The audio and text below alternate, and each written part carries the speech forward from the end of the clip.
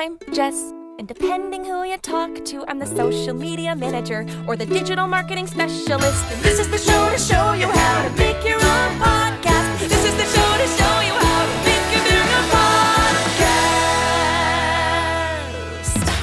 podcast. Honestly, guys, I don't even have a joke here. What is RSS?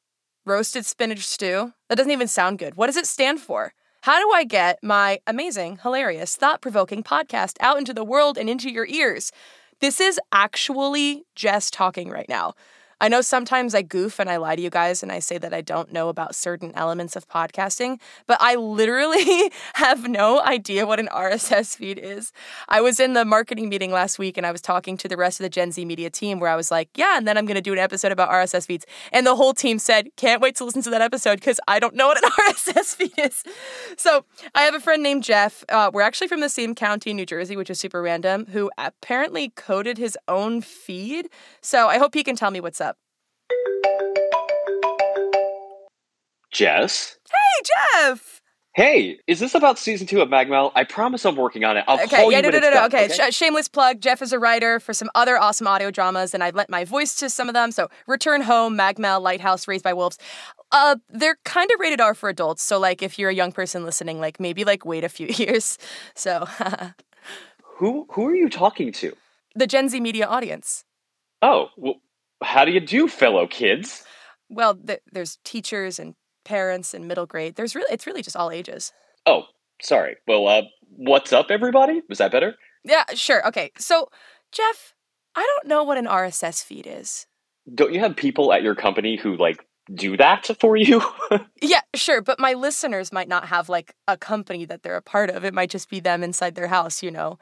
So would you mind, like, telling me what it is? Sure. So, like, the basic simple answer is that it's a way for a device to physically see your podcast and let you play it. That's like the simplest explanation. Okay. The more complicated explanation is that it's a series of like very particular XML coding that talks to wherever your podcast is located, also talks to whatever the service it's going through, that eventually talks to whatever device you're listening to the podcast on, and it makes it go from point A to point B to point C, and then essentially into your ears. It's magical. That's the best way to explain it. It's just magic. It's just magic. Sure.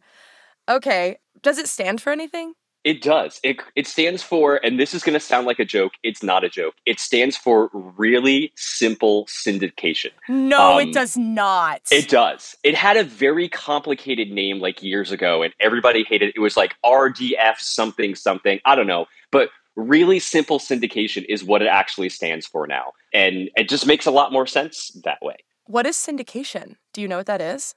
So that's essentially like, it's kind of like TV. Like when a TV show's in syndication, that means it's widely available and like you could watch it every night at 7 p.m., that kind of thing. So when a podcast is in syndication, it just means, or whatever's in syndication, it just means it's out there in the world for people to listen to.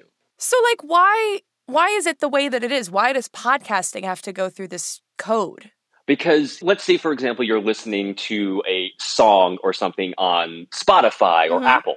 That song is physically located essentially kind of on their servers somewhere where like they have access to a master file and you're listening to it. Whereas when it comes to podcasting, none of those services are actually like hosting the physical file of the podcast. Okay. Essentially, you're doing it yourself or like some other service is doing it. So you have to point the original service to whatever service is hosting your podcast. That way they can pull it from there. So there's this place where I put my podcast episode, and then the code is what I use to tell Spotify, hey, this is where the file is. This is how my listeners get to it. Yes, that's the simplest way to explain it. Yes. Cool. Okay. So how do I and my listeners get their podcasts out into the world?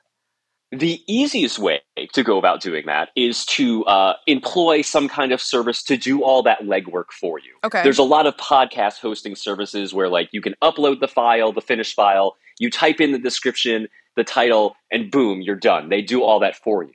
Or you can be a lunatic like myself and be a total control freak and do all of that on your own and do all the hard coding of the XML file yourself because, you don't have enough to do in your day. So you did that? Why did you do that? Yes. Well, like I said, I am a lunatic.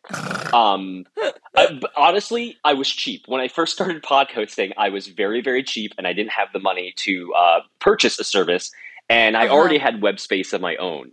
So I just figured, this seems easy enough. I created websites in high school and college. Why can't I just code it myself? And then I started coding it myself, and I regretted that decision. But I was so far into it that I couldn't help myself. So I got a template for how to XML code from scratch, and I started filling in the blanks. And, by the second year I was doing it, it was pretty like second nature. Oh, gosh. But it's a lot of coding. And if you don't have a background in coding, it can be a little intimidating. But I actually feel like you have much more control over how your podcast is presented when you do it yourself. So that's why I prefer to do it that way. I guess that makes sense. Yeah, because the services will kind of do it themselves. So honestly, though, so many of my listeners are of middle grade age, and they're learning coding a lot more than we were learning coding. It's actually more normal for them to know Java and HTML and stuff like that. But I don't know anything about it.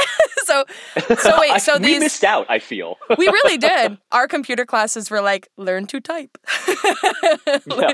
I still don't know where the Q and the H and the J are on the keyboard, but that class clearly did not stick with me. Right. So wait, when let's just say they didn't want to code, would they literally Google podcast hosting RSS, create a podcast RSS feed? RSS.com, I guess.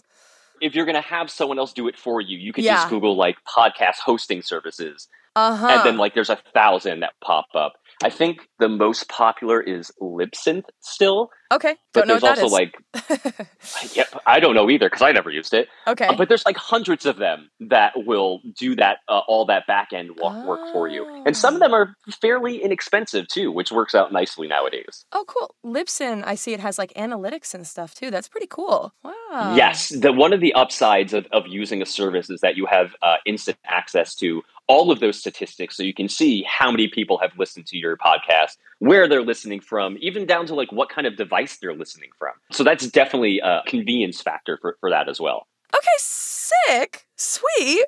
Okay, honestly, my friends listening, I didn't write down homework because I didn't know, it's almost like I'm a chemistry teacher who doesn't know anything about chemistry being oh yeah, this is what I'm going to assign for chemistry homework. Okay, but I think what I'm going to do for you guys, homework is Googling and comparing podcast hosting, websites, services, etc.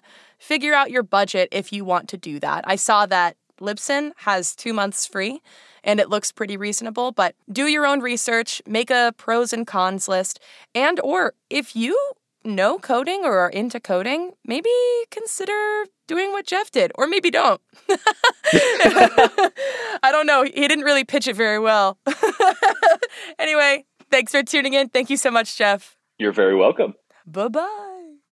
Podcast Title Pending is a production of Gen Z Media. If you're an educator using podcasts in your classroom, visit us at gzmclassroom.com for materials, lesson plans, or to request a visit from a GZM creator. For more great family audio, go to gzmshows.com and follow us on social media at Gen Z Shows. Be sure to follow Podcast Title Pending wherever you get your podcasts so you don't miss any new episodes.